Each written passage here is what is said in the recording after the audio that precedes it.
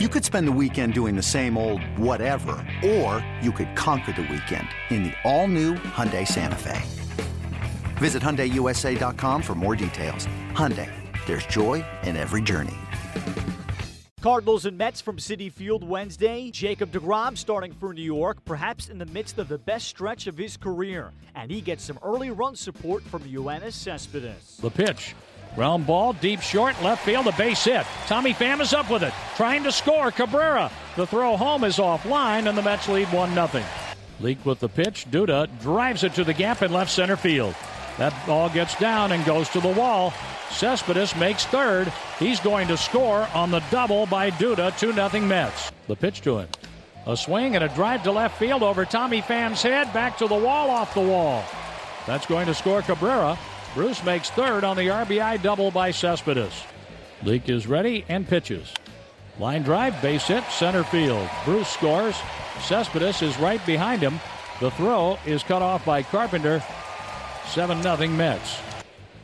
Fryer takes right down the middle, strike three. He's 0 for 19. The pitch, a swing and a miss on a slider in the dirt. The catcher picks it up, and d'Arnaud steps on the plate.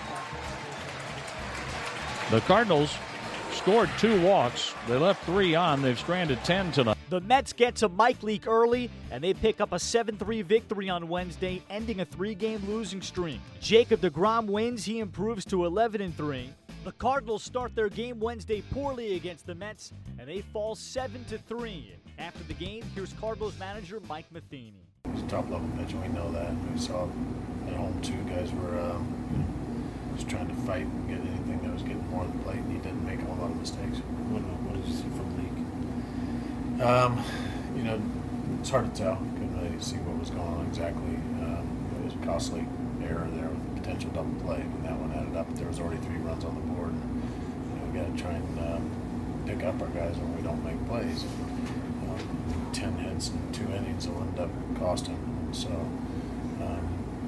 Geikie had pretty good movement, but it's just one of those nights. On the error, what should have happened? I know you had Wong and DeYoung right there. What should have happened? DeYoung, actually Wong was far in the hole, and I think it's just lack of communication to where that needs to be a play where they talk ahead of time of who's going to take that bag with Wong as far in the hole as he is, but he's so quick that he's able to make that play still. So I think it's still just 2 guys that haven't played that much together, and they got to communicate a little better. Brebbia hadn't pitched in a while, pitched very well. Yeah, he was terrific. The whole bullpen was great. They gave up 4 hits over 6 innings and no damage. Brebbia was great. We needed somebody to come in and pitch a few for us. And I thought 2 and Seegers to know all looked very good. And you had a shot to tie the game with the bases loaded. Yeah, bright guy at the plate too. I mean, and Luke took a couple nice swings. Great at bat by Waino to get us there. And a couple other guys doing the same thing, just kind of fighting, figuring out how to give us a chance. We had a chance. Unfortunately, got away. Could DeYoung have taken that ball, or would it have to come off the bag to get it? I think by then there was already communication. By then he had already heard Colton call it, and then so he started to get out of the way, and Colton was getting out of the way at the same time too. That communication has to happen early, where they're talking to each other, saying, ball on this side, this is my bag, or you got it, that sort of thing. But I think Paul saw ahead of time where Colton wasn't just assumed instead of talking it through.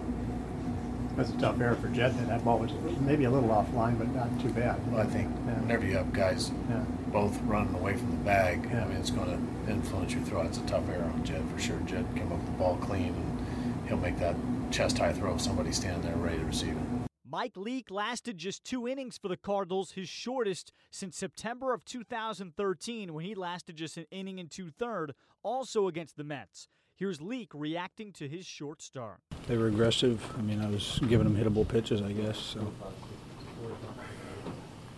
A couple plays could have made the difference in the field if that double play gets made, and then another, throw from left field, maybe if it's on line, it can make a big difference or not. I mean, yeah, it always does, but it's not the reason for them scoring 7 runs, I would say. Ball's elevated, or? No, I mean, they were pretty aggressive. They had a pretty good plan today, coming out, attacking. I mean, I wasn't leaving balls really center cut that much, so they were just saw it well, and hit was hitting me early. any particular pitch you weren't satisfied with, or none of them? No, I mean, I really couldn't get going.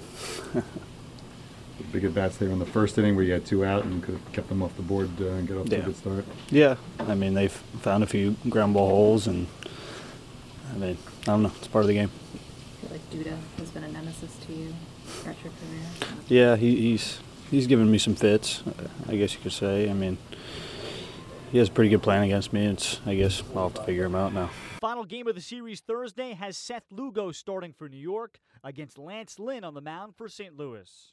Hey, Rob Bradford here. You guys know I'm always up for a good MVP story, and one of the best stories is Wasabi Technology. Wasabi is the world's hottest cloud storage company, and it's become the go-to provider for professional and collegiate sports teams, including 20 Major League Baseball teams like the Red Sox and NHL teams like the Bruins and Vancouver Canucks. Even the Liverpool Football Club is getting in on the Wasabi action. So, why is Wasabi the MVP? Well, Wasabi was purpose-built to free businesses from skyrocketing storage costs and unpredictable transaction fees that the Amazons of the world are charging. In fact, Wasabi is up to 80% less than those hyperscalers and doesn't charge a cent for businesses to access their data. From Wasabi's AI-enabled intelligent media storage, Wasabi Air, to the industry's only cloud storage service with triple protection against cyber criminals, data deletion, and ransomware, Wasabi's taken the lead in driving innovation in data storage and helping sports teams